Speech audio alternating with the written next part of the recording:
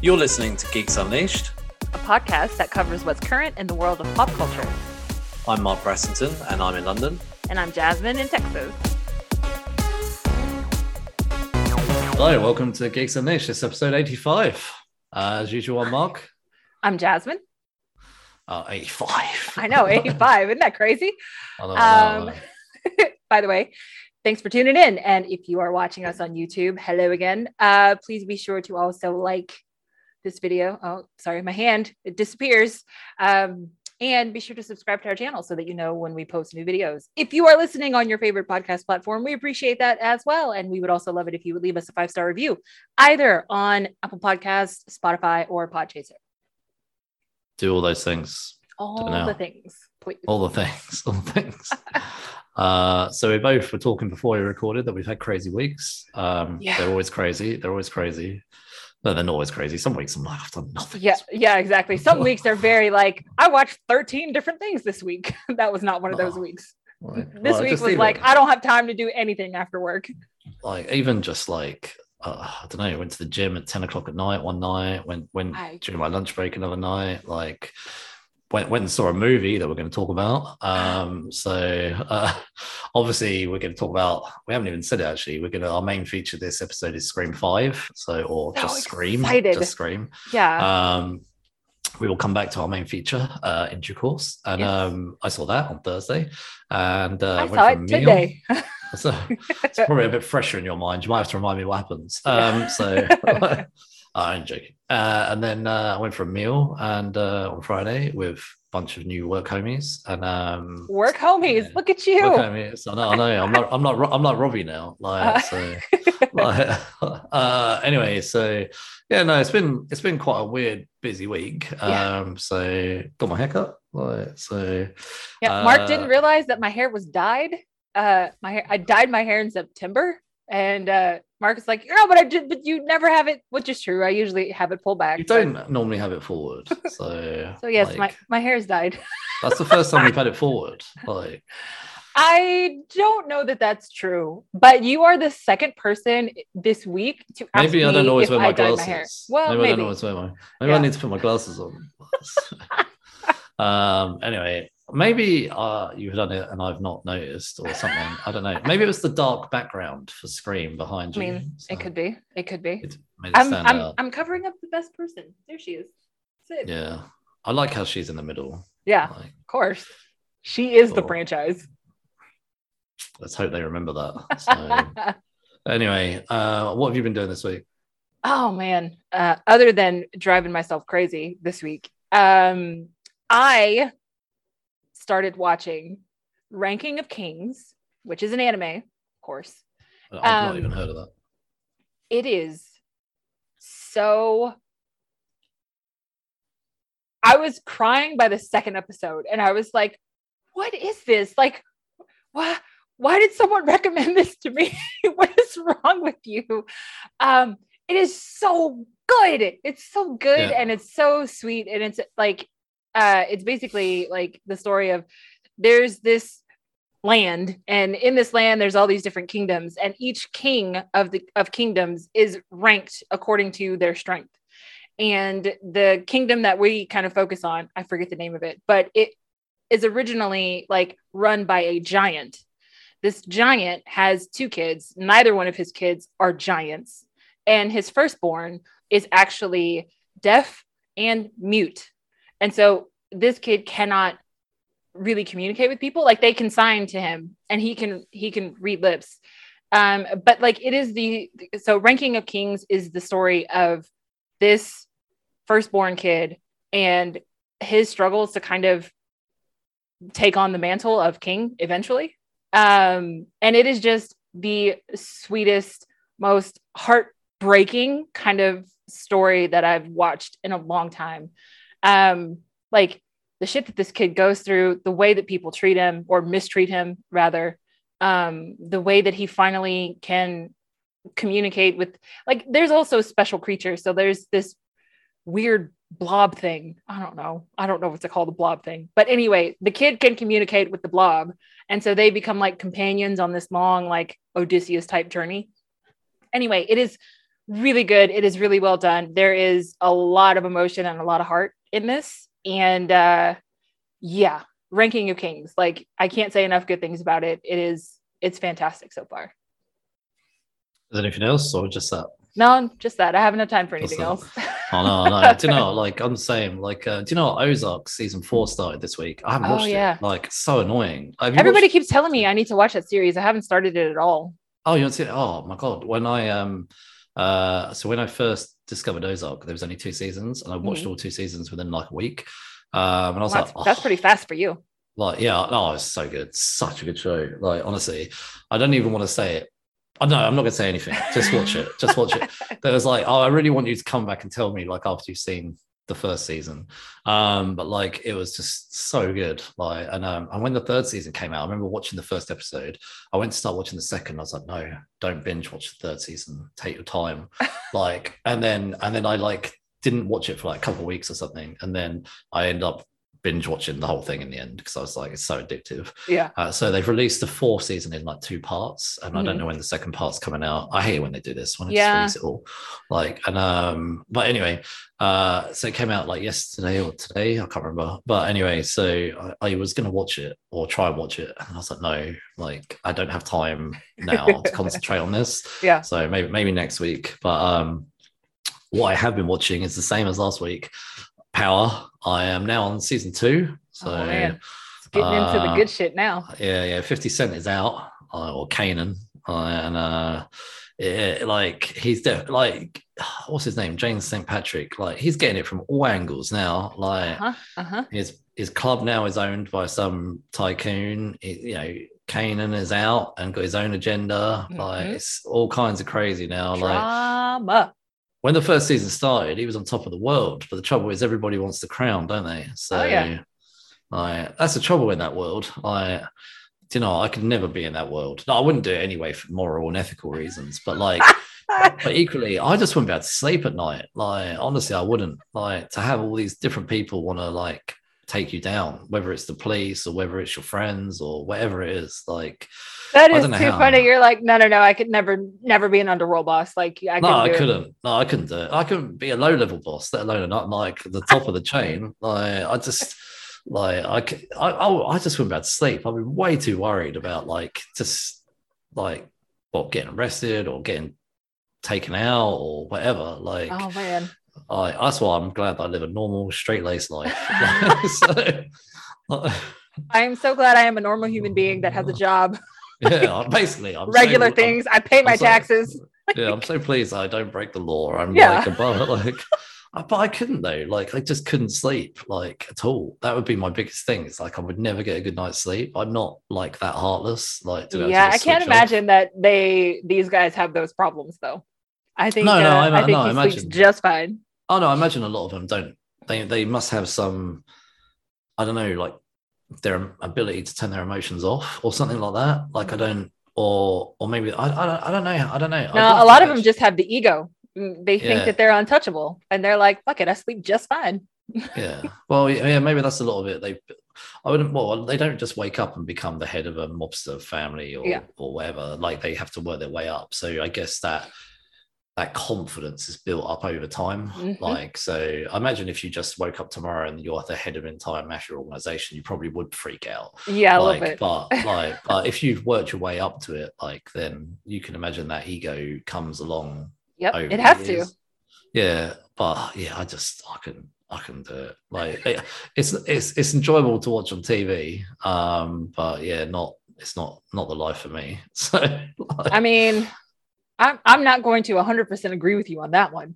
Right. We're not going to do any news this week entirely. We are going to try something. Well, we've kind of done it a little bit before, but we're going to pop up some trailers, and you're going to try and hear us. We'll talk about them a little bit as we go, and also talk about them afterwards a little bit. And only 2 trailers, so we're not going to go nuts. So we're going to try to do reactions. So for those of you on YouTube, bear with us. And on the podcast, as we sort this out, and on the podcast, you should still be able to hear the sound on the podcast. Oh yeah. So, all right, so let's hit it. Oh, spooky music. I love Oscar. Hello, and welcome to I want him to do more stuff. I have a sleeping disorder. I can't tell the difference between I love that he's got a Rubik's Cube. And dreams. Hello, and welcome to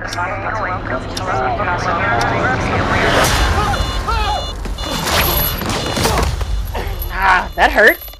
Yeah, that definitely looked like it hurt. Oh, I love the music. This song. Yeah. I also love that it's set in London. Of course you do. We'll catch you on. You're bloody useless, Stevie. Stephen. Don't you hate working with people like that? Yeah. Between life and dreams. Thank you. Lost the contact lens. Hope you find it. Thanks.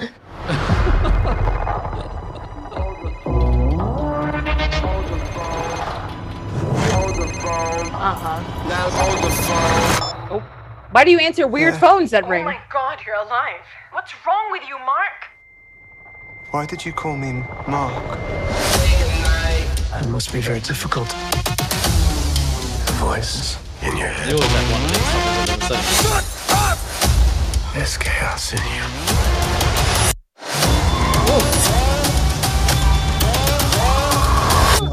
Whoa. Embrace the chaos.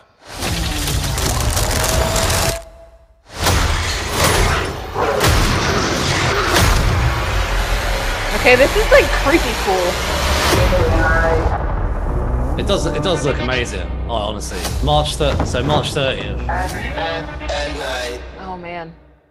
Like March 30th, that starts on Disney Plus, and yeah. So I imagine what will happen is weekly from then on. March 30th. I bet that's a Wednesday. I didn't actually check. It is. Is it a Wednesday? Yes. March 30th is a Wednesday. Yeah, and, Wednesday is the new Friday, isn't it? So, like, I don't know anything about Moon Knight, but like, I'll be honest with you. I trust Oscar Isaac. So he's an amazing actor. The character I know is called Mark Spector. I don't know that much about Moon Knight. I literally know very, very minimal stuff. I might read something before this starts, just so I can have a bit of a clue. Yeah. But I do love this set in London. I love Oscar Isaac. Mm-hmm. And I do think, I know a lot of people kind of joked when they saw some leaked images a few months ago, but that costume looks awesome. Yeah. And that CGI of how that costume like turns itself on, it's almost like a Black Panther suit, how it comes out of the necklace. Like, that's badass. I know, like, I've heard people compare kind of Moon Knight to sort of Batman, like, and stuff, but that was very Batman-esque. I've heard kind of Batman-esque in terms of seeing him doing the punch-in and the cloak and stuff like that. I'm not saying that any of the characters are anything like each other. They don't look like they are at all. Like, but I thought that looked like a pretty cool trailer for me. Yeah, it looks amazing. Like, again, no idea what's going on, no idea who any of these characters are, but like, it looks good. Mm-hmm. And because it is on Disney Plus and it is part of the MCU, I will eventually watch it. So, yeah. No, I want to watch it. We'll make sure we do a season.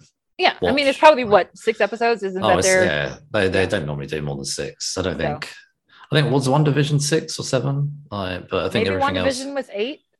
I was 8, but they were all like half an hour long, weren't they? Yeah, they were shorter. And when it got to Falcon and Winter Soldier was only 6. Yeah, they were. I think the WandaVision last one was an hour.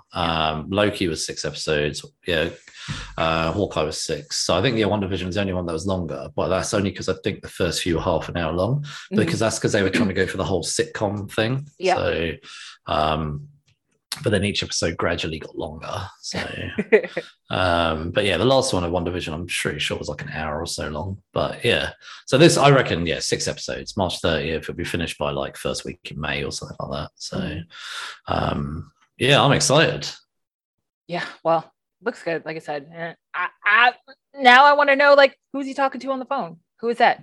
Are they connected to the greater MCU as well? Like, now that they're introducing all of these secondary characters, like, I'm really interested to see how all of these characters play into the big sort of overarching MCU that we're all familiar with. Well, that's what I was about to say. So when Eternals ended, obviously we had I've forgotten his name, the actor at the very end of the sword. We had Blade. But we have Blade's voice, but then I've forgotten Kit Harington. Yeah, about to pick up the sword and potentially become the Black Knight, and so like Blade's voice we know is in the background. So we've got Blade, we've got Moon Knight. So is this going to lead into Midnight Suns? So I basically a supernatural type team. That would be awesome.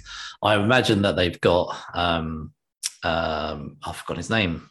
Oscar Isaac locked down for a contract which has got TV and movies in it. So Marvel, what would be the movie that they could bring all of these characters in on? That's what I'm saying. Are they going to appear in Blade? Because Blade's not a TV series. Blade's going to be a film. No. What I'm saying is, I wonder if they're going to do like a supernatural team, like Midnight Suns, like put them all together, like right. But like, still, they gotta pop up into somebody's movie first before they. But this could be the way of doing it. Like maybe Moon Knight has his own TV series and then shows up in Midnight Suns or something like that. I'm willing to bet they're going to do like a supernatural Avengers. Like that's kind of Blade will have his own movie series, but then equally will we have a supernatural Avengers, which, like I say, Midnight Suns. So, but yeah, I'm excited. Anyway, should we flick on the next trailer, which I know you don't know. So the next trailer is going to be Picard, season 2. Jasmine's not watched season 1. I have. It, in my opinion, was absolutely awful. There was probably way to set the scene. There was like 1 or 2 good episodes. I'll be honest. The first episode was good. I think there was another episode later on that was good. It was generally very slow, very tedious, very boring. Yikes. And you want me to watch this? Well, this is what I'm worried about with trailers. Just put the trailer on. Let's go. Okay.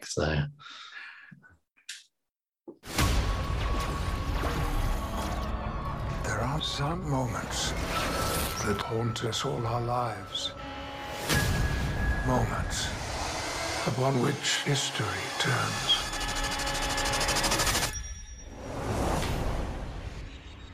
Well, hello, my friend.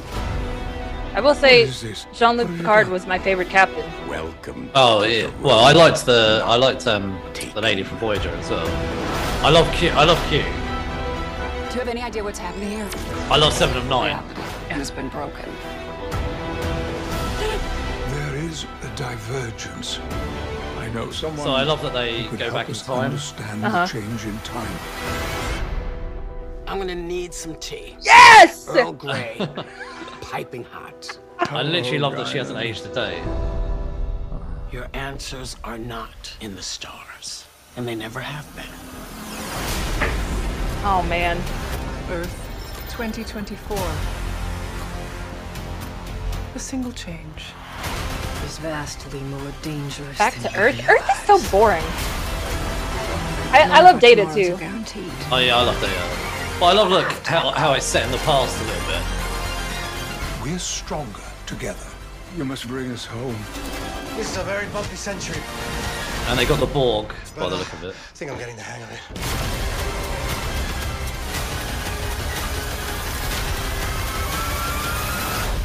I believe you have one final frontier yet to come.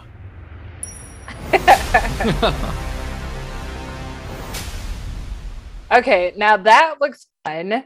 I will say, like, I remember when this first season of Picard was coming out, he was on The View and he surprised Whoopi and was like, hey, here's the deal. This is going to get a second season. I want you in the second season. That is not a like make-believe request. That is not a like fantasy request. Like, I am making space for you to come and be in the second season. And so I'm really glad that she actually accepted. That's awesome.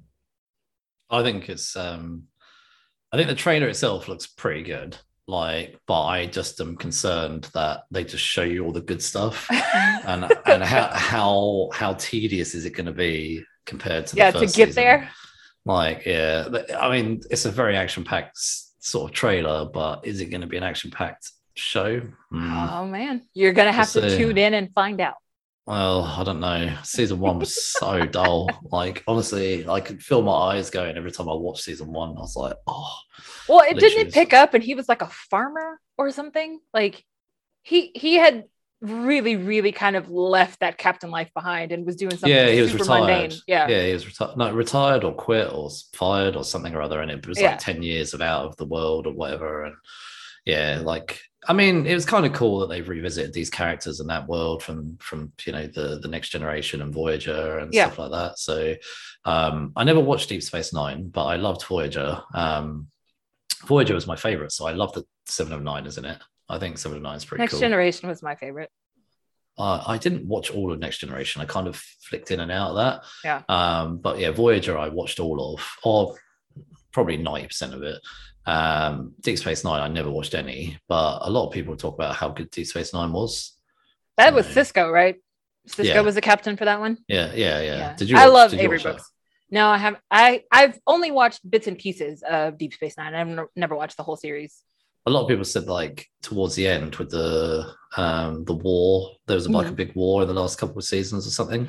A lot of people talk about how good that was. So one day I might watch it, but let's be honest. That's a lot to catch up on, though. It's like 7 seasons or something, and they're all like 22 episodes. So. I mean, if you think about it, Star Trek is a franchise that has been running since the 70s. So like catching up on Star Trek would be like catching up on Doctor Who. Oh yeah, I mean, I wouldn't like go and watch all of the Star Treks, but Deep Space. The one thing was, I don't think they ever really crossed over. They didn't have any. No, not back then. No, now they would if they were all set in the same world, like in time, they would. Although Voyager was off in another universe far away, so that would never have been particularly possible. But I'm sure they would have found a way to make it work. So, anyway. We should probably jump into our main feature. Okay. Scream Here 5. We go. Scream. Well, yeah, I know. Scream 5/Scream. Scream 5. We're calling it Scream. I call it Scream 5. I honestly did not even realize that it was not called Scream 5 until 20 minutes ago. Like, even when I went to the movie theater, like on the ticket, it says Scream 5. Like, it doesn't say Scream. Anyway. Yeah, but on the titles of the screen, it does come up and say Scream. It doesn't say Scream 5. Yeah, but I'm just saying, like, the movie theater listed it as Scream 5. Like, that's how they are promoting it, as opposed to just promoting it as Scream. Which I don't know why you would do that. Like, which is really funny. It's a point that they address in the film. Like, this is the 5th iteration of this. Like, why on earth would you drop the numbers at this point? Unless you're going to do what Fast and Furious did and give it like a subtitle, like Too Fast, Too Furious, or the Fast 5. Like, I mean, if you're going to change the name, I don't know. I was going to say, I sense the reason they've dropped the 5 is because this is like a reboot of sorts. It's a requel. Yeah, according to the film, it's a requel. Yeah, I know. Not quite a reboot, not quite a sequel, but like a mashup of both of them. Well, because reboots people don't particularly like, so that's why. Yeah, if they'd have just done a complete reboot, like no one would have liked this film. No, like at all. No, and surprisingly, it is getting. Well, I was surprised because after watching Scream 4. Which, by the way, for anyone listening or watching, if you have any interest in hearing what we think about the first 4 films of the Scream franchise, I invite you to join our Patreon, because at this point, all 4 of those films are available. So for the low, low price of $3 or $5, you can hear all of our thoughts on all 4 Scream films up to this point. So I would suggest you do that. Patreon only. We had a lot of fun recording those episodes, let me tell you, because this is one of our favorite franchises. And I think it has a lot of childhood nostalgia value. I mean, childhood, but like, seriously, this franchise revolved the whole slasher genre. So give it its props. It is doing really well. It is being received well, both critically and from fans. I think right now it's currently sitting at like a 76 or 78% on Rotten Tomatoes, so still fresh. So fresh. That's, I don't understand their ratings, honestly. Like, but yes. So on the tomato meter, it is still red. It is not green. So Scream 2022. It is from Paramount, which means it should be on Paramount Plus in the next 4 weeks or so. Fingers crossed. This one is directed by Matt Bettinelli, Olpen, and Tyler Gillett. It is written by James Vanderbilt, who you might recognize from The Amazing Spider-Man, and Guy Busick, who you might recognize from Ready or Not, which if you haven't seen Ready or Not, that is also a great addition to horror. I've not seen it. So good. Watch it. It flips the script on everything that you think should be happening. Ready or Not is surprisingly good. I was shocked that I liked it because I thought it was just going to be like a really stupid film, and it was actually really good. Of course, in Scream, these are characters that are based on the same characters that were created by Kevin Williamson in the original. This one stars Melissa Barrera, Jack Quaid, Jenna Ortega, Dylan Minnette, Mikey Madison, Mason Gooding, Jasmine Savoy Brown, Sonia Benamar, Marley Shelton, Courtney Cox, David Arquette, Nev Campbell, and of course, Roger Jackson as the voice of Ghostface. Although I will say, you can hear the age in his voice in this film, unfortunately. You know, like if he is ever not able to do these films, it would be awful. If he is unable to come back for other Scream films, they just need to digitize the whole thing. Like, don't have someone replace him. It needs to be digitized. I do love it though, like his voice. Like I'm glad that like he got one call with Sidney Prescott. He's only got the one call, but I think, was it Scream 4 where it was like, welcome back, Sidney? Like, you know, and I did love that moment. Like, that's the one thing I probably find frustrating, that it's not the same killer. Like, although it is kind of good that it's not the same killer, because then it starts to become unbelievable. But like, equally, it in some ways would be kind of cool if there was a continuance of sorts, because that whole welcome back Sidney thing, like, it's not the same person welcoming Sidney back. It's the same hero, but like, I don't know, like, but a different villain every time. Well, I think like with franchises like Friday the 13th or like Nightmare on Elm Street, you know, like you get the same villain in all of the, or Halloween, like you get the same villain in all of the films, but like the only way that can happen is if your villain is not human, right? Like you can't just do that with human characters. And I think that's kind of what makes the Scream franchise so unique, is that we still get the visage of the same killer, but it's different motives, different people, different connections every time. And I think it's kind of fun because half the half the fun of watching these films is trying to beat the ending, right? You're trying to figure out who is under the mask before we get to the third act when it's going to be revealed. So I think I like that it's different every time, because even though it's different every time, you're still running with the same logic, trying to figure it out each time. Like the way that you are working it out in your brain doesn't change. Who is the killer? Yeah, right. Like, I mean, that's like that obviously is kind of the good thing about this movie, is who is the killer, like the mystery, the whodunit, like, you know. So I mean, if it was Mike Myers every time, you're like, that mystery's gone. It's more like the survival. So more, it's like, who's gonna live? Yeah, exactly. Whereas in this one, it's like, who's dying? Who dies in this one? Yeah. So Scream, as it's just called, 2022, released in the US on the 14th of January and released in the UK on the 14th of January. So we've seen it about 2 weeks later. Had a budget of $24 million US, which is hardly anything. Still so far, more than the other Scream films, though.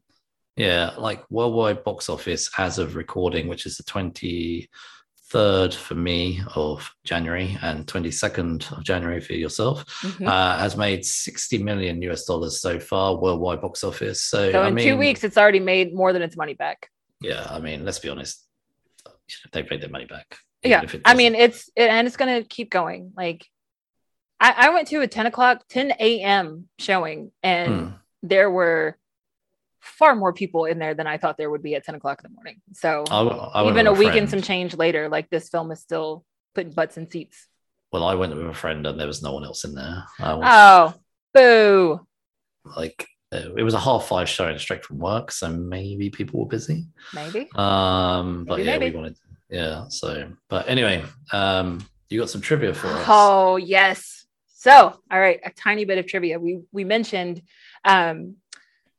Oh, geez, I forgot the name of it. Oh, Ready or Not. Sorry. We mentioned Ready or Not at the very beginning because one of the same screenwriters is writing this one. So in Ready or Not, it stars Samara Weaving. She almost was in this version of Scream. She was going to be Sam Carpenter, who was played by Melissa Barrera. But Samara was a little too busy and her schedule had no room for this. So that would have been really cool. I think it would have been a fun little team up to have her and the guys from Ready or Not back together again. Mm-hmm. But I mean, I honestly really loved the lead character that we had in this one. I liked the Melissa playing Sam. I really enjoyed this cast. I mean, overall, I liked the cast that we got. They were not as annoying as the cast in Scream 4. I think they did better this time around. Yeah, they were a lot better. Like they were a lot better for high school kids this time around. Yeah. Yeah, I think they worked a lot better. Well, I think we both agreed with Scream 4 that the best character in Scream 4 of the new cast was Kirby. Mm-hmm. Literally, we pretty much didn't like most of them, and the killer of Scream 4, which spoiler for anyone listening who hasn't seen Scream 4, obviously Sydney's cousin. I forgot her name. Yeah. What's the actress called? Emma Roberts. Yeah, Emma Roberts. Yeah, like she's not the strongest of actresses. Like she's okay. Yeah, she was a bad villain though. Yeah, she would have been like a fine victim. Like, that sounds terrible to say, but like she was a terrible villain. I did like in Scream 4 that they kind of had the second act though, like where the killer. So like when the killer gets the reveal in most movies, they really only have like sort of 5 minutes and then they kind of get killed off in most movies. Mm-hmm. So I did like that second act in Scream 4, which we did discuss actually was an addition. They added that on after they'd finished because it was meant to be left a bit more open-ended for a potential follow-up film. Mm-hmm. But then they added on the second act so they could actually kill Emma Roberts off, and because it was going to be left that potentially Emma Roberts could carry the franchise on. Mm-hmm. I am very glad that they chose not to go that route. Yeah, they've kind of rejigged it and come up with this plan rather than. Yeah, I mean, they kept a lot of elements from Scream 4. Like we still get a group of high school kids. They kind of infused college age kids in there because Sam and her boyfriend are 5 or so years older than the high school group. And then of course we've got what they are so aptly called in the film, the legacy characters from the original series. So it's actually a really nice balance across the entire franchise, the way that they pulled this cast together, because we also get Judy, who only appeared in 4. Trying to think of any other definitely. I forgot to do the spoiler warning, but like Randy's sister. Yeah, Randy's sister is in here. So she was in 2 and then made an appearance in this one. No, she was in 3. She made a guest appearance in 3. Yeah, Randy's sister was in 3 when they were in Hollywood. She showed up with the videotape. Right. Yeah, she showed up in 3, and then she had a minor appearance in this film. Yeah. Anyway, so I'll carry on with the trivia. So Jack Quaid said in an interview that there was multiple versions of the script while filming, and there were times when the cast wasn't even sure who the killer was or who wasn't, much like Screams 2, 3, and 4. So, yes. Yeah. It's always fun, like when you hear the behind the scenes stuff, because like it seems like they just keep getting up to the same antics. Like they're like, we're gonna film this scene, but this is not gonna be in the movie, and we're gonna give you this script, and this is really not the script that we're actually going with, but we're gonna film it anyway. So I like that they even kind of keep everybody on their toes. I mean, I'm sure that's got to be stressful to work like that. Yeah.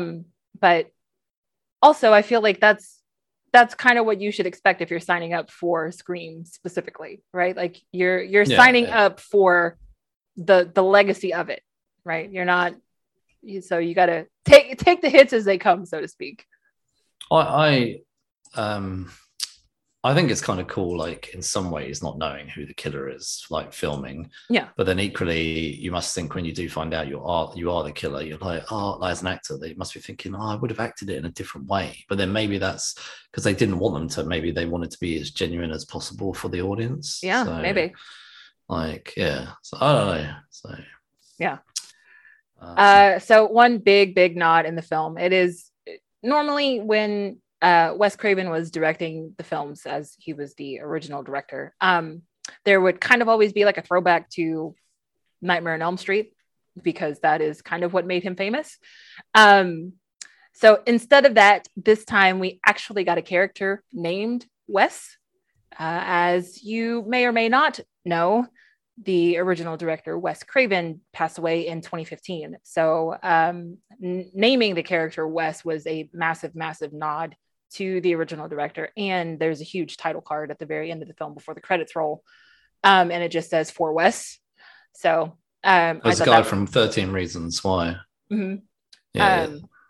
So I thought that was a nice little tribute to Wes Craven. I mean, they obviously kept his style, because there were plenty of moments in the film where it was like they were building that tension, and the way that they shot it, there were so many different camera angles where, especially in the opening sequence with I cannot remember the sister's name, but Jenna Ortega's character.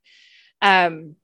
Oh yeah, Tara. So where she's in the kitchen and she is in the center of the shot, and then behind her there are two doorways on either side of her, and it's like one doorway is pitch black, you cannot see what is in that room at all, and then the other one, it's like a look into the living room because she's standing in the kitchen. But like the whole time you're watching that scene, because we know that this, there are going to be your jump scares, like of course it's a horror film, but like just the tension of watching her between these two doorways and just like waiting for something to move in either one of them. So I really think that these two directors did well to kind of keep the sort of essence of the Wes Craven tension alive throughout this entire film, really. I've just seen what you've written. So this trivia, Jasmine wrote it all before we started, and so I was just reading the next one. This one is for Mark. I put this in here just for Mark. She said not to read it until we were recording. So so when Richie was watching the YouTube videos, there's a clip that mentions an ad, mentions an interview with a survivor named Kirby that died. Mention a survivor called Kirby. Anyway, 10 years ago, Wes Craven also teased on Twitter that Kirby might not be dead from the previous film, which I've literally been saying all these years. I really hope they bring Kirby back. Annoyingly, she was not in this movie. I don't really know how they would have integrated her. Not in this one, but if we get a Scream 6, there is plenty of room to put Kirby in Scream 6. If we're going to bring back legacy characters, like they can find a way to squeeze Kirby in. I honestly think they should have had Kirby in it somehow. But then maybe there was just too many new characters, and also there were original characters, original characters too. So, although it would have been awesome to have had her be the killer in this film, would have been. But that would have been amazing to have had her not be in the whole film and then just have the mask pulled off, and it's Kirby. Yeah, that would have been pretty cool. Yeah. So it was really funny because way back in 2012 on Twitter, someone asked Wes Craven, is Kirby really dead? And Wes Craven responded and he said, I don't think so. She was still moving when we cut away from that scene. I've said it the whole time. I don't believe she's dead. So I was a bit disappointed that she's not in it. I think they're just trying to figure out a way to get her in there. So after all, another person that popped up that I was 100% not expecting was they actually went and brought Skeet Ulrich back from the very first film. So it is possible. Not that he's alive, he is definitely a dead, vision. Yeah. Yes, he is dead, but but Skeet Ulrich filmed scenes for Scream 5. Also multiple scenes, multiple. Yeah. So yeah. I was shocked. I was so shocked when I saw him on screen. I was like, no way. And then of course I started thinking to myself, well, the TV fell on Stu, but is Stu really dead? I mean, we'll get to it later, but once I saw Billy Loomis, I was like, oh, then it's possible that Stu is still here too. Well, that's why I wondered where this was going, because also they made, in the first, when Tara picks up the phone and says, oh, the first killer's Billy Loomis, and she's wrong, blah, blah, blah, it's Billy and Stu. I was like, they've made a deliberate point there to mention Stu. And so I started to think, oh, could this be? But then I think also they're very clever at trying to play with you. and there's all these, and they know that there's all these rumors that did Stu die because he only had a TV go on him, and he was the only character who's never been shot. Like he just had to say it because you know how like in every movie they like always shoot him in the head so they don't come back. Yep. And he's the only character that never got shot in the head. Now whether that was deliberate at the time or not, I don't know. But that would be awesome if one day they bring him back. But like it would have to be done in a way which you just never see him throughout the film. Like it just it would literally have to be a killer reveal. Like he takes his mask off and he is the killer. Yeah, like that would be awesome. Like that. Yeah, if they ever decide to end the Scream franchise, it should end that way. Yeah, I think that would be pretty cool. Like to have like another movie and Stu pulls the mask off. But I was really like hoping once they started showing the sort of Billy Loomis cameos, I was like, let Stu be alive, let Stu be alive. But it would have been too obvious. It would have been too good. I think it would have been too good. Like this film would have been awesome if he'd have had like, I mean, not saying it wasn't awesome, but it would have been even better. Like, especially because they did have a connection. Like, I think that was part of the fun of it, which again, we'll get to. So that's all we got for trivia so far. Yeah. You wanted to, since this is a requel, a reboot sequel, the rules of horror have changed yet again. So we get a whole new set of rules to work with in this film. So these rules were given to us by Dewey when when Sam and Richie go to Dewey after 3 attacks and they're like, look, we got to get some help and we need to talk to an expert. So the new rules, according to Dewey, rule number 1, never trust the love interest. He ought to know. Rule number 2, the killer's motive is always connected to something in the past, which is a theme that has run through every single Scream film. Yeah. And rule number 3 is the first victim always has a friend group that the killer is part of. So basically, 25 minutes into this film, Dewey has given you the formula to figure out who the killer is. Yeah. And I loved it. I loved how this franchise has taken Dewey to me in such like a complete 180, because he was literally one of my least favorite characters from the very first film. So to take Dewey and like make him this wise old sage or seasoned, veteran at this point, like Dewey has come such a long way. And I hate that it took 5 films for him to get to this point, because he was always really kind of goofy and just like aloof in the first 3 films, actually.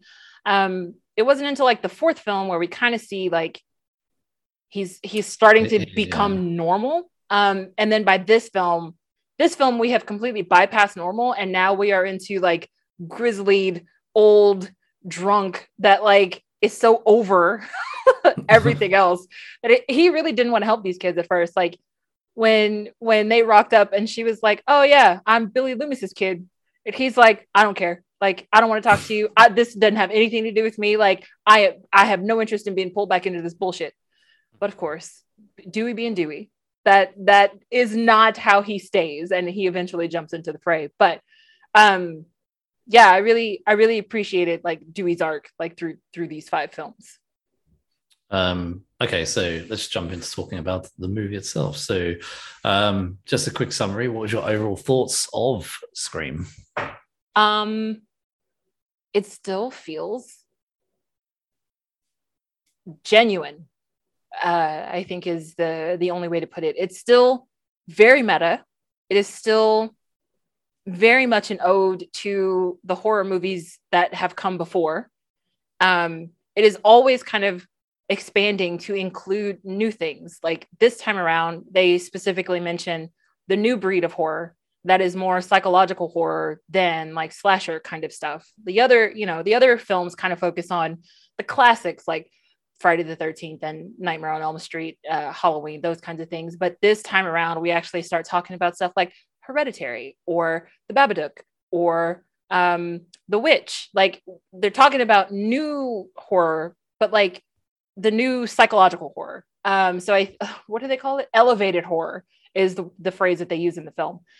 So I like that even though the franchise is still kind of sticking to its original guns, it is still including new things to give it a new feel, but you still realize, like, I don't know, it's kind of like when a classic car changes its body style. Like the Mustang of 2020 looks different than the Mustang from 1999, but like it's still a Mustang, you know, it still has the same kind of engine on the inside. All the insides are the same, but the outside has changed. And I really can't think of another franchise that does this so well, where they keep the insides exactly the same and then repurpose the exterior, but it still always feels like that familiar story. Like, with, we still get the familiar characters, we still get the mystery element, we still get the horror element, we still get the slasher element. Like, I don't want to say it like it's a bad thing, but like nothing changes. This is one of those franchises where nothing changes, but that is a good thing. I was going to say, like, unfortunately, I saw a headline. I didn't click on the article before, but I saw a headline about Scream 5 being a bit like Star Wars Force Awakens in terms of, because Force Awakens was mainly about the new characters, but also did kind of incorporate the legacy of, like, so mainly like the first one was like Han Solo and kind of, and obviously they had Leia as well, but Han Solo is like the kind of meant to be that character, and then the next film obviously Luke, and this film, actually, when I went into this, I didn't realize actually the legacy characters were actually going to have a much smaller role than, they're secondary, like that. So I didn't realize that was going to happen at all. It wasn't necessarily a bad thing, because let's be honest, we've had 4 films of them being the main characters, so I wasn't particularly, although Sydney, I think in the third film, was hardly in it at all, really. She didn't come in for like an hour into the film, I think because obviously she could only record for like 14 days of the film, so they had to really bring her in much later into the movie. But so with this film, I think it was a deliberate You mean the fourth choice. film? No, the third film. When they were in Hollywood, when they were made, so it was obviously set on the film. Was it Stab 3 or 4? Right, because that one is much more like Dewey and Gale.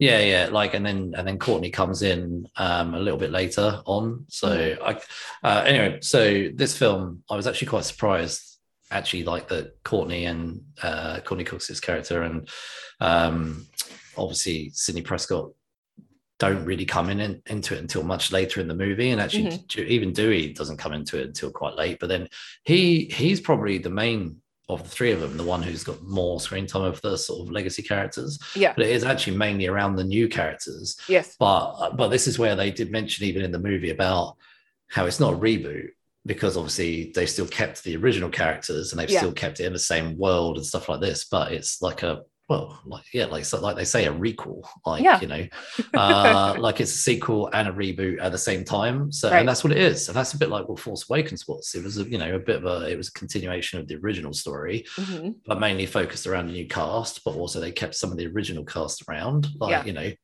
which everybody loved. And again, Han Solo got killed off at the end of Force Awakens, and unfortunately one of the originals does get finally killed off. I mean, well, I knew that was going to happen, though. Like, I had the wrong original in my head, though. Like, who did you think was going to get killed off? I thought they were going to kill off Gale, because she had asked to be killed off in the 4th one. So I thought that they were going to actually kill her off in this one. Well, maybe in the next one. So maybe, one by one, huh? The legacy goes down. Well, I wonder if that is how it's going to go. Like, I don't know, but anyway, overall, I enjoyed this movie. So there was only one real thing I was a bit disappointed by, but like, we can talk about that as we get into it. But overall, I enjoyed it. I enjoyed that it was set in Woodsboro. I enjoyed the end murder scene being at Stu's house. I thought that was a pretty cool twist. I feel like I missed that. Like, that had to have been news before the film came out, that I think they were filming that at Stu's house. But like, when they got to the party, I kept saying, like, this feels like Stu's house, and it didn't, like, it literally did not hit me until Sydney realized where they were, and I was like, oh my god, it is Stu's house. Oh, no, like so when they went into the garret, into the basement, sorry, and I was like thinking, they did a basement scene in Scream 1, like, and I was like, okay, like, it wasn't ringing any bells with me either. But anyway, So of the characters, we've got new characters and we've got old characters. Is there any favorites for the new characters for yourself? Ooh. Honestly, like, I'm just going to take the easy route. Like, my favorite new character was Sam. But also, side note, shout out to Jasmine Savoy Brown, because she also spells her name with no E on the end. And I rarely ever see other Jasmines that spell their name the same way that I do. So holla.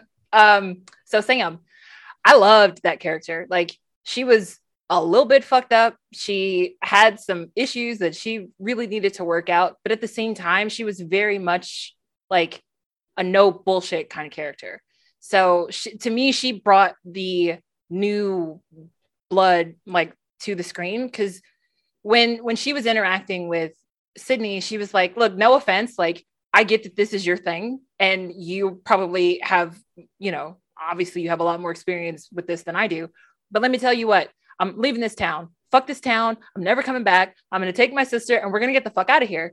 And, you know, she specifically says, like, I'm going to do something that no one else has done, and I am leaving. Like, every time this has happened before, people stick around, and it's like, why do you stick around when the situation is this way? So she really tried, like, to do things so differently than the way that everybody else had done them. And I appreciated that about her character. Like, if they brought in a new character, she had no interest in being part of the Woodsboro narrative. She was like, no, look, I know that I have a history in this town, but I'm getting out as soon as I can. And that's the end of it. Like, I have no ties here at all.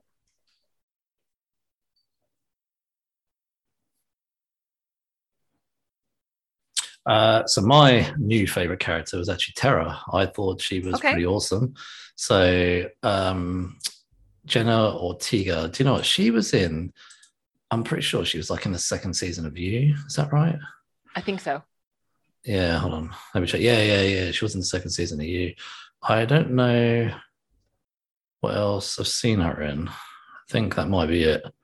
Yeah, I think that's probably it. I'm just looking over her catalogue here. Apparently she was in Iron Man 3, but that was probably a minor role. Yeah, she was just vice president's daughter. Like, so no, I only know her from the second season of You, but I thought she was pretty amazing in this. And what I loved was that they actually, for the first time ever, the opening murder scene, the person survived, which I thought was pretty cool. Yeah. So when she didn't die, and they said that she survived, and actually the fact that she was in it throughout the rest of the movie, and even though she was like in a wheelchair and crutches and stuff like that, she was still pretty kick-ass. Like, yeah. And she refused to be a victim, and I love that about her too.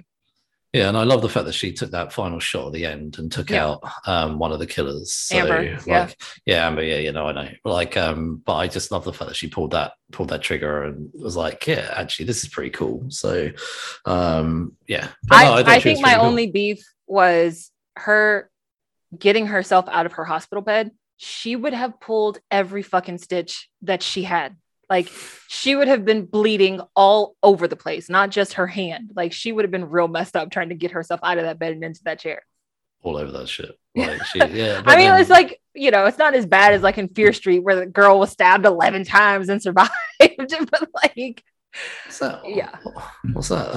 Been shot 9 times. What's that? Is that 50 Cent? Shot 9 times? Like, I think so. Yeah. Yeah. 9 times. Like, well, Dewey was stabbed 9 times. That's what he said to them. He's like, I've been stabbed 9 times. I'm not trying to do this shit again.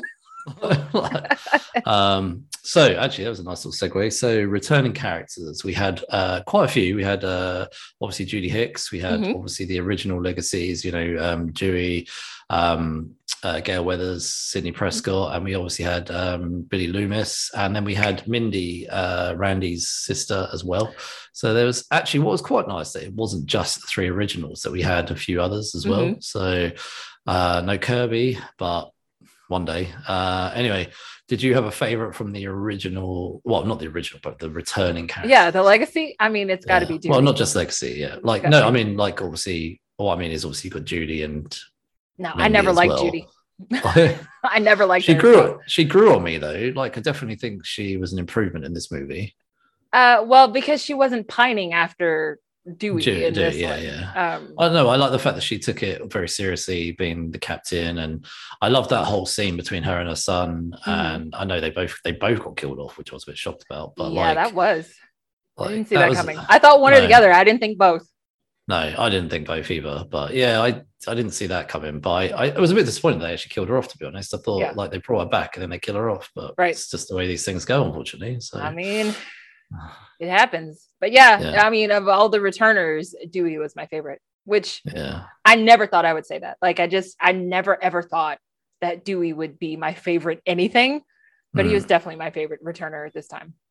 I think my favorite returner is going to be Billy Loomis. So that's a good one. I love the fact that, like, when I only initially thought he was just going to have one like cameo right at the beginning, but I love the fact that he kept coming in, and especially at the end when Sam is obviously when she's fighting for her life at the very end, and then Billy basically kind of says that, you know, you're the daughter of a serial killer, like do your thing, like, get up and do something, like the hell, and kind of like, you know, he was, I guess he was he's almost like Dexter's dark passenger.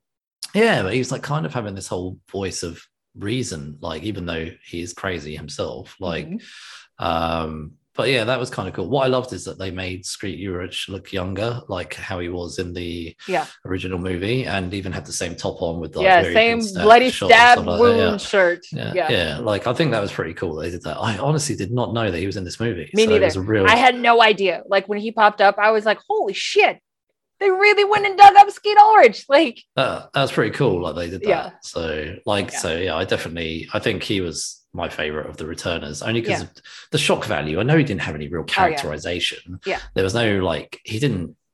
But it was interesting that they played it that way. Like, the way that they were able to bring him back was that Sam didn't know this. I mean, she found out when she was like 13, but Sam's mom had been fooling around with Billy in high school, got pregnant, and got married right behind it.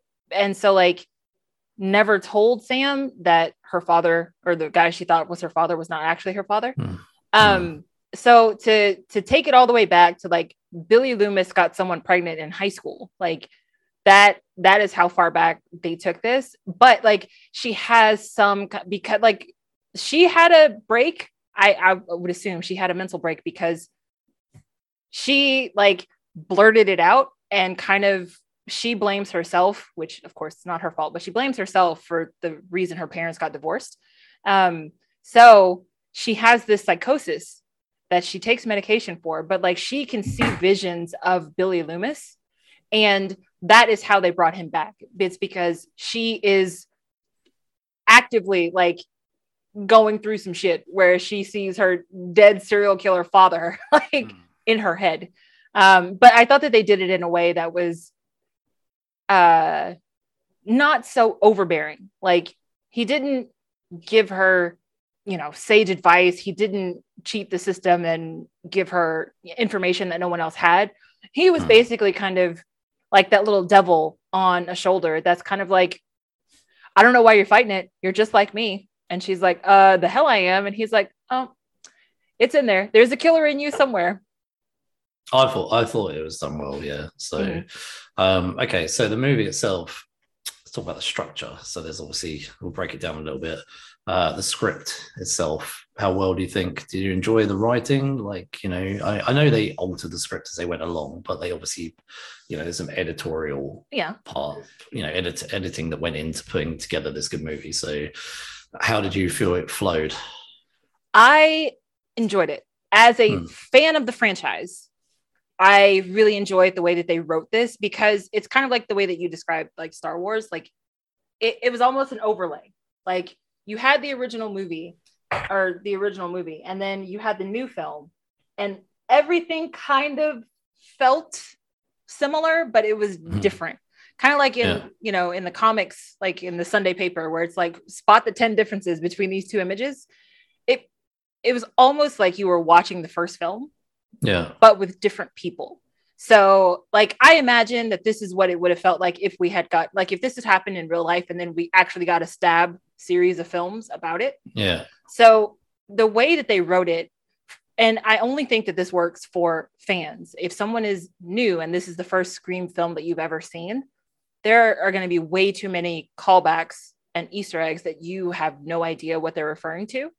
But I think for people that love these films, this was a great way to do it, because we still got all of the feel of the first film, but with totally new people.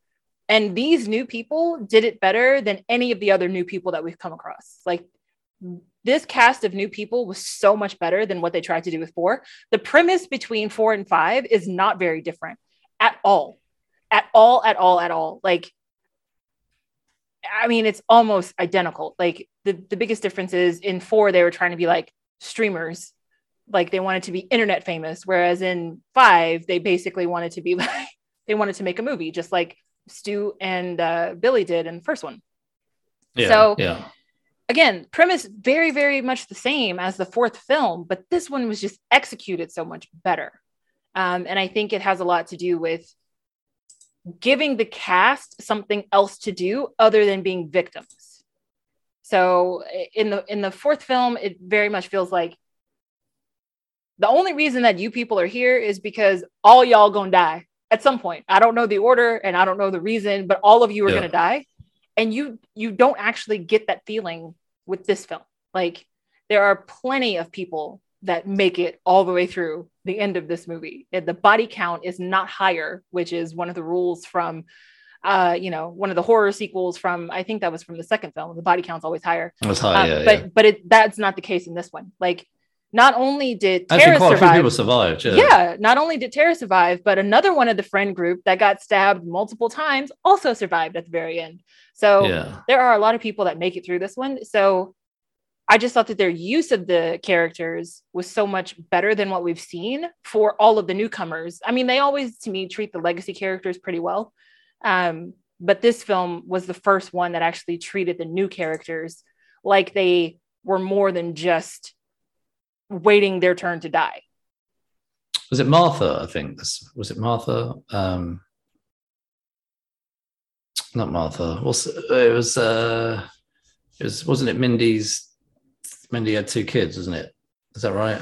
No. Well, one of the kids is Mindy and Chad. No. Oh, what's Randy's sister called? Martha. Martha. Sorry. Yeah. She's Martha. Sorry. Yeah. So Martha had twins. The 2 twins are Mindy and Chad. Yeah, Chad dies and Mindy... Chad does not die. Chad... did he not die? Nope. Mindy waves at him at the very end of the film. After she is on the stretcher, she got stabbed. She's on the stretcher. She rolls by an ambulance, and Chad is in the back of the ambulance, and he waves to her, and she waves back. So both of those siblings survived. Yeah. I completely missed that then. But both of them got stabbed. They both got stabbed by the killers, and they both survived, which is unheard of. Yeah. I missed that bit. I did see the whole film. I just obviously didn't take that bit in, but I love the fact that those 2 are equally connected to a legacy character through. Yes, they are Randy's niece and nephew. Yeah, I love the fact that they were Randy's niece and nephew. So, I think that was cool. So anyway, so my thoughts on it. I actually, like you, I have to say, this is kind of like Scream 4, but actually done better this time around. So much better than Scream 4. In fact, you don't even have to watch Scream 4. Like, they had a much stronger cast. Well, I mean, Kirby. Well, anyway, they had a much stronger cast, which I think helps. And I think they did so much better this time around. I enjoyed it. I think it was done really well in terms of writing and how it was put together, and definitely the mystery element was there. I was like, I still didn't 100% know like who the killer was. I had one. I took some guesses, but I was like, I don't know. I don't want to say. I definitely didn't think the boyfriend was a killer. I actually think Amber was. Amber was. I had Amber. I had her from the very beginning. There was just something about her attitude. I was like, it's her. It's her and it's someone else. But like in my head, I really, really, really thought the second killer was Stu. So other than I definitely thought Stu was coming back. I honestly thought that, because the fact that they brought Billy back, I thought this would be amazing. But actually, if you think about how amazing it would be, they're definitely saving that. Yeah. Like, I think they're going to do it. I think 100% they're going to have a deformed Stu step out, like, and be the killer. And somehow it will turn out that he was behind even like the killers of this film or something like that. Yeah, like, because you know how in Scream 3... but that means he would have to have killed his own nephew. Like, because that guy that died in the parking lot or whatever, that guy, they said he was still connected to everybody because he was Stu's sister's son. Yeah, but maybe Stu doesn't care.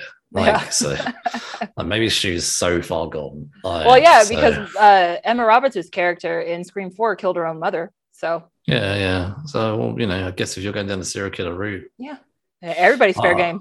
Yeah, I guess I don't know, but anyway, I think it was really well handled. The script was well written. I think they handled the characters, even the smaller characters, got enough for you to be interested in. So I don't know, I enjoyed it overall in terms of its writing. Did you have a favorite scene and favorite death scene at all? Or are they the same? Like, no, there weren't as many death scenes in this one, but like they were more brutal to me than any of the ones that we've gotten in any of the other films. So much more gory. Yeah, like in the other films, it'd be like you get stabbed like once or twice, and then that's it. But in this one, I mean, when people got stabbed, they got stabbed like 10 times or more. So clearly, a huge spoiler here, but clearly my favorite death was the one who got the knife through the face. Like, who was that? Oh, that was the boyfriend at the end. Oh, okay. But Wes got stabbed in the neck, so that was pretty close to getting stabbed in the face. Yeah. But my favorite death, like if you could have a favorite, it was Dewey. Like I really, really like, as many times as Dewey had gotten stabbed in all of the other films, it was just kind of like when that sequence happened, I was like, oh man, I was wrong. They're not going to kill off Courtney Cox's character. They're going to kill off Dewey. And it's just like, you knew it was coming. Like you felt it. Yeah. Oh yeah. But the fact that it was like a dual blade, like he got stabbed in the front and the back, and the way that Ghostface whispered, "It's an honor." I was like, oh man, that's like chef's kiss right there. That was so perfect. That was such a perfect way to kill off a legacy character. Like it is an honor. It's an honor to take your life. Thank you. Thank you. Terrible. Like, I think, to be honest, like that death scene was probably my favorite as well. Like, I mean, I was disappointed. Oh, hold on. Bless you. Cheers. I was disappointed they killed Dewey off. Oh, yes, of course. I would probably, if I was going to kill anyone off, I would have gone with Gale Weathers, but I think Dewey's always been the heart. Has always been the heart of this series of films. So killing him off had a much bigger impact, I think. Yes, definitely. They were never going to kill off Sidney Prescott. Like, that's final film stuff if they're going to do it. I don't even know if final film will be it, but like, I still think they'll never kill off Sidney Prescott. But 100%, like Dewey, I did not expect to get killed off, but when they did it, like you say, they did the front and the back and all that, and I thought, to be honest, he can't survive this. But I knew at the moment they got in the lift and you saw his face turn, I was like, oh. But like that's okay. So that's one of the things that bugged me about this film. Is just like, you did not have to get that close to shoot that person. Like you could have shot them at like 10 paces. You did not have to be like right in their face. Like you could have done it from the lift. Probably could have like like you're a former cop. Like surely you are better with a gun than that. Like you could have done that better. So that, like, of course that was my beef, but like, yeah, man, pour one out for Dewey. Poor Dewey. Is there anything you would have cut or changed or anything like that from this film? Cut or changed? I think I would have pulled back on Mindy a bit. She was very much taking after her uncle, in the way that she was always like, you can't go to the basement by yourself. You can't say this. You can't do that. Oh, you're going to die. Well, I'm reframing. Like she was Randy 2.0, but she was like very over the top Randy. So I would have pulled her back some. Like I think I would have written her to not necessarily be subtle, but like not be so out there. Because I think Randy was better, like Jamie Kennedy in general as an actor, that is his personality. So it fit his character did it because Jamie Kennedy is like that. But like it didn't quite fit her character the way that it fit him. So that's what I would have tweaked a little bit. But I mean, I liked that we still had a Randy character. Like I did like her, and I liked the insight that she had, but I thought she was over the top. Yeah, I didn't actually hate her. I thought she was kind of cool, but like, I didn't hate her. I just no. I did like that they had their own version of Randy in this film, because I think that's what these films have been missing since they killed him off. They should have never have killed him off in the second film. It was a huge mistake. Yeah, like huge mistake. I know you can't really carry on too many people over and over like from these films, but Randy should have just got a free pass. Or whatever, like I don't know, somehow, or maybe he was the one. Maybe, you know, what would have been cool is maybe if it, rather than Dewey being stabbed at the end of Scream 2 and surviving, maybe they could have had Dewey not get stabbed, but have it be that Randy suddenly is a survivor of Scream 2 or something like that. Like, you know, you think he died, whatever, and then you find out actually he's alive. I don't know. Yeah.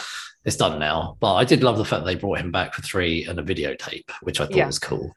And we still got a nod to him in this one. Yeah, also the girlfriend character, Livy, she was useless. Like she served no purpose. Like she couldn't even be a good red herring either. She was the girlfriend of Chad, and it's just like, why are you here? And it was really funny because Mindy's character was like, well, clearly you're not the killer because you're way too boring to be the killer. And that actually turned out to be spot on. Like she was just one of those characters where it's like, you are entirely too boring. But at the same time, I also felt like maybe you guys are playing like you did with Scream 2, where Timothy Olyphant's character, Mickey, like is not in this film for most of the film and turns out to be a killer. So like maybe that's what we're doing with her. Like she's not in this film very much. So maybe she is the killer. That is not the case. No. So the thing I would have changed, as you may as well talk about, so the whole final montage where we get the killer, the reveal that obviously it is Sam's boyfriend, Richie, isn't it? Yeah. Mm-hmm. And then obviously we get Amber. When the moment they revealed it was Amber, which I'd guessed anyway, I was like, so disappointing. Like Amber was a big disappointment for me. And then Richie I thought was cool. But what I would have changed is I didn't enjoy their motivations behind this whole thing that they wanted to make another movie. I was just, like, this has been done before. Yeah. I would have much more preferred something like a link to the past or something, not just I want to make another movie. Like, I don't know, maybe Richie's some descendant of Stu's or something. I don't know. Like, I think they might have gotten a little too preachy with the ending, because the ending to me was basically chastising toxic fandom, which toxic fandom is complete bullshit. And those people that kick up that shit really should get lives. But like, so for that to be the motivation for this film is the way that they play it in the movie is Stab 8 had come out, but Stab 8 was so far off track from the actual Stab franchise that fans were so mad. Mm-hmm. So it's almost like satire, right? Like you guys are clearly making fun of people, you know, like in the Star Wars fandom that like lost their shit over the last Star Wars movie. Like you, to the point where they actually were starting to crowdfund to make another version of that film, right? Like you take the absolute worst elements of a fandom and basically turn them into serial killers, because he's just like, they show like clips on the YouTube video also where it's kind of like in Stab 8 the Scream mask is now like this chrome thing and Ghostface has a flamethrower, and it's kind of like you guys have really jumped the shark with whatever you have going on in the Stab franchise. But you're right, like that seems like a very weak motivation to do what you did. Like, yeah, I didn't, especially because Richie said that he moved all the way to Modesto, California, specifically to find Sam because he found out that Sam was Billy Loomis's daughter. Like, that is a long way to go for a film franchise. Like, I mean, I can understand being a fan of something and loving something very much, but like to the point where you like literally uproot your life, move to a city, like get a fake girlfriend and then go kill all of her friends. Like that connection is way out there. I mean, they must have really, I mean, Amber and him must be really disturbed individuals. Yes. Well, clearly like, Amber was like, she at the very end where she was just like, oh my God. I was like, can we please just like shoot her in the head and be done with this? Like, so for the thing with Amber, like, although they didn't really give much background in the way of either of them, Amber, I think, had less screen time, less origin about who she was. So her reveal that she was the killer, I just didn't care. I was like, this just doesn't mean anything to me. Like, you've not really told us enough about who she is. And even the reveal of the like, oh, okay, it's me, I'm the killer. But it wasn't connected. Like, you know how like in Scream 2, when it was Billy's mother was the killer, like, okay, we didn't really know her at that point. But I thought that was a good twist. Oh, it's Billy's mother. Like, I was like, oh, okay. We don't really need to know who this is, but we're like, it's Billy's mother.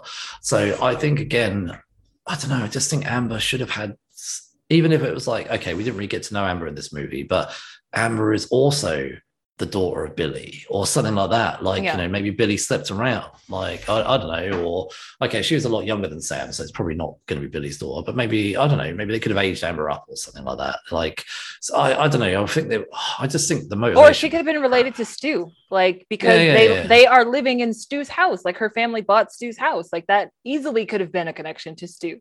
But also, like, I feel like they left stuff on the table because it always seemed like Amber had like an obsession with Tara, and it just felt like they didn't flesh that out or play that card, because Wes even mentioned something before, and when they're all meeting up for the first time with Dewey, and he's like, well, yeah, we all know that no guy is ever good enough for Tara, making it seem like Amber had been sort of, I don't know, cock blocking all of Tara's suitors all this time. So I thought that there was a missed opportunity there. If they weren't going to have like a connection, like you said, to the first film with her, then I think she should have been a little bit more like either obsessed or connected or something with Tara as a motivation. Yeah, that's the only thing I would have changed, is what was their motivation. Like, I didn't think Amber was a great choice in killer. I thought Richie, actually, because we'd seen a lot of him throughout the movie as the boyfriend, and how he'd constantly wanted to get out of town, and like, you know, didn't apparently know much about these stab films. I thought he played that all really well, and suddenly, like, he had everyone fooled. Yeah, and the whole except Dewey, apparently. Yeah, well, Dewey called it out right at the very beginning. He was like, how long have you been with each other? Like, you know. So yeah, anyway, I thought that was pretty cool. So anyway, the music in the film I thought was brilliant as well. Like the fact that they had the Red Right Hand and all the kind of, like, you know, literally the same music they have all the time. We don't need to talk about music too much, but I just love the fact that every movie has the same music. Like, oh yeah, so, I actually paid attention this time to the music, and when Red Right Hand started playing, I was like, there it is. It is. I love that Red Right Hand music. Also, like Peaky Blinders as well. They do it well. So, did you feel there was like an overall message of this film? Like, I mean, honestly, the only message I saw was like a callback to the fourth film, which was one of the rules in the fourth film was don't fuck with the original. And that just seemed like the theme for this one. It's like, don't fuck with the original. So that's, I mean, I love that we have so many like threads that connect all of these films together. So as a fan watching, like, I enjoyed that callback to the fourth film, even though the fourth film is like my least favorite. But like, yeah, I love that they kind of pull from everything, like nothing is off the table, so to speak. So I think that's kind of the message, is nothing is ever off the table. I love so I don't know if it's necessarily a message, but I was thinking, how well timed this was compared to Scream 4. So what I mean by that is like there's a lot of meta in this film. Yes. But how well the meta is handled in Scream 5 versus how badly the meta was handled in The Matrix 4. I mean, The Matrix 4, the meta is so cringe and awful, and like just they should just never have done it. I mean, they should just never have made The Matrix 4. But it goes to show like this is a much better film on a much lower budget, like 24 mil. Yeah, and they've made a much better film. And even when they use the meta, which they do it throughout all the films. Yes, that is a tenet of this franchise, is the way that they do meta. Like, and they just use meta so brilliantly, and it kind of almost says like, if you don't know how to do it, don't do it. Like, say in The Matrix, they didn't know how to do it, so they shouldn't have done it. They should have stayed away from the meta. They hadn't done meta before. Like, bringing meta into Matrix 4 out of the blue was a weird thing to see. I didn't like it in Matrix 4. I was like, why are you doing it? Why are you saying the previous ones were a game?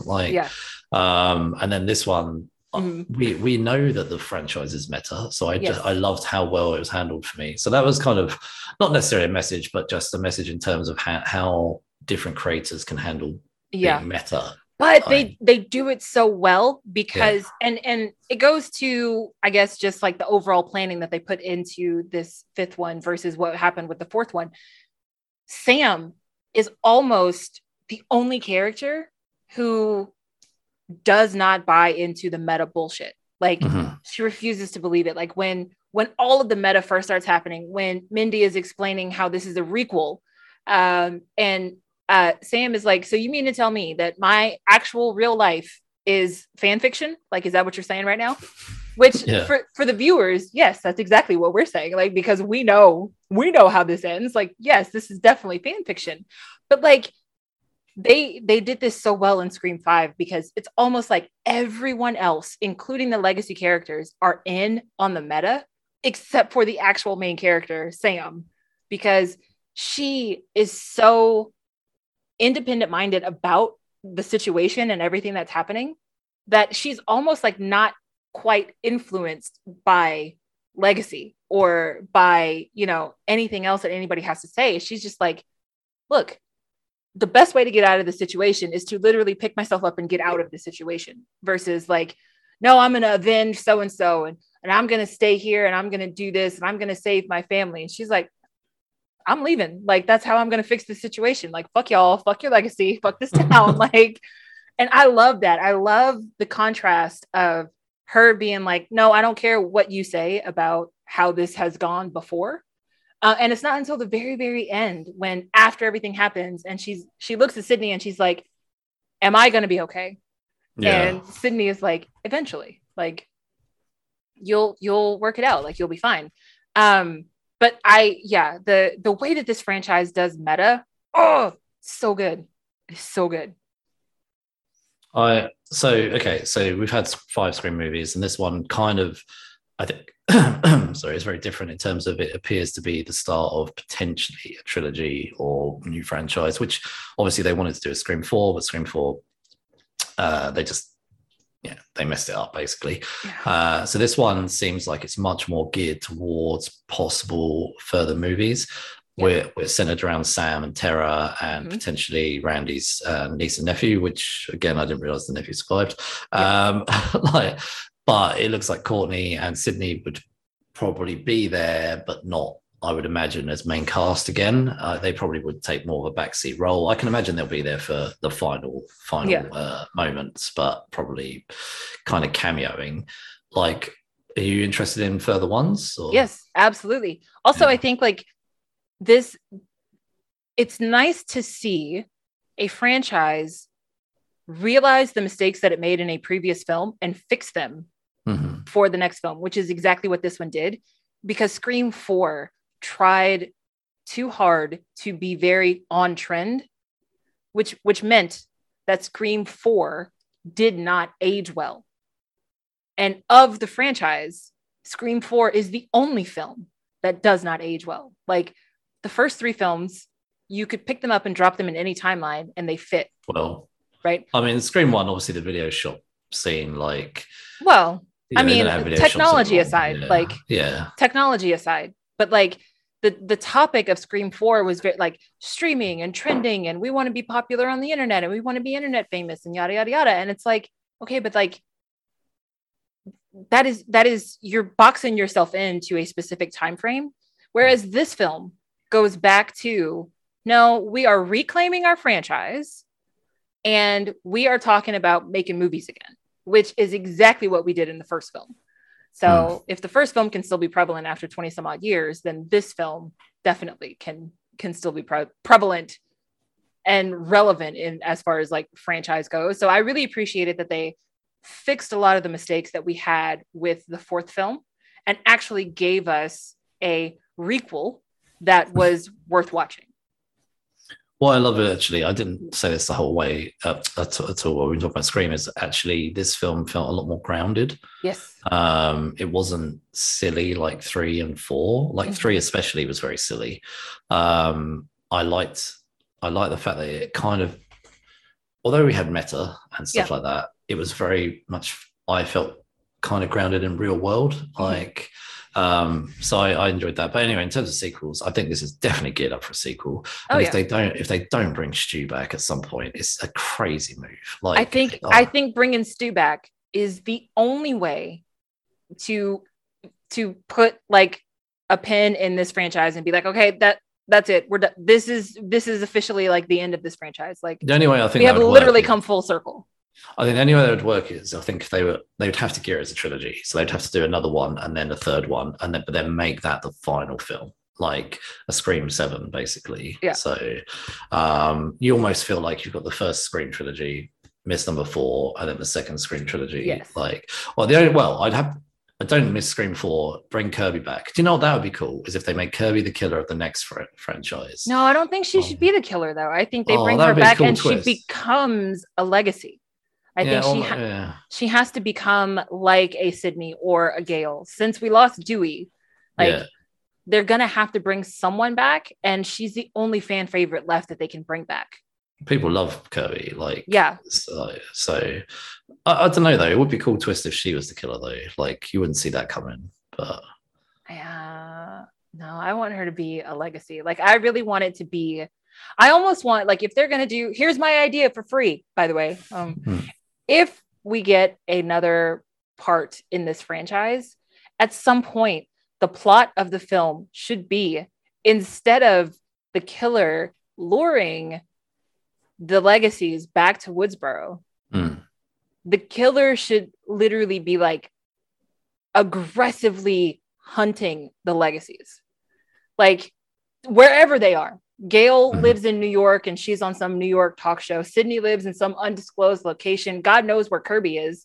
The next film or the final film, and if the killer is Matthew Lillard, even better. Like if the killer is Stu, even better. He takes Ghostface on the road, and like Gale dies in New York, Sydney dies wherever she is, Kirby dies wherever she is. I think that would be a hell of a way to end the franchise, because then you have thrown every single freaking rule out the window. But that would be the point. If you're trying to end it, like that would be the point, is if you're going to end it, you have to make it so that this can't happen again. And actually, if you don't have any of the legacies, it can't happen again, because then there's no real story behind anything. That would be quite cool, like for the final film, say, to open with probably the least favorite character, like, or at least, so open with, say, Randy's sister getting killed off or something like that. Start small. You start in Woodsboro, and then you expand out. Yeah. Like, and then have them kind of realizing that their days are numbered. Like, that would be quite cool. And you'd have to end with Sydney. Like, well, Sydney and Sydney and probably Sam, like, because obviously she's the new final girl. Yeah. But anyway, I want at least 2 more films, and I want them to go big. Bring Stu back. We want Stu back. I think Stu should definitely come back. Final Stu film. and his deformed TV face. Like, that's going to be awesome. It'd be like have chunks of glass, like the guy from the Bond films. Oh my god, the diamonds. Yes, like that would be cool. So anyway, out of 5, would you rate it? 4.5. I can't give it a 5 because I give the original a 5, but this one is probably my second favorite behind the first film. So I give it a 4.5. Wow. It's a big leap. Yeah. Like I actually really enjoyed it. Like I didn't jump, I'll be honest with you, didn't jump, but then I never jumped from any of these films. They never made me jump. Do you know what? I'll match you 4.5. There you go. But anyway, I enjoyed the film. I enjoyed talking about it. So next episode, we will review another follow-on from many years of breaks. It's Ghostbusters Afterlife we're going to look at. That's right. Be sure to get your marshmallows ready because it's going to be fun time. I'm looking forward to watching this, actually. I've been really wanting to watch this. So you can follow us on social media with Geeks Unleashed on Instagram, Facebook, and Twitter. And you can get this podcast wherever you get your podcasts. Google, Podbean, Apple, Spotify. We are everywhere. So please give us a 5-star review and tell your geeky friends. Thank you very much. Cheers for listening. Have a good week. Good journey.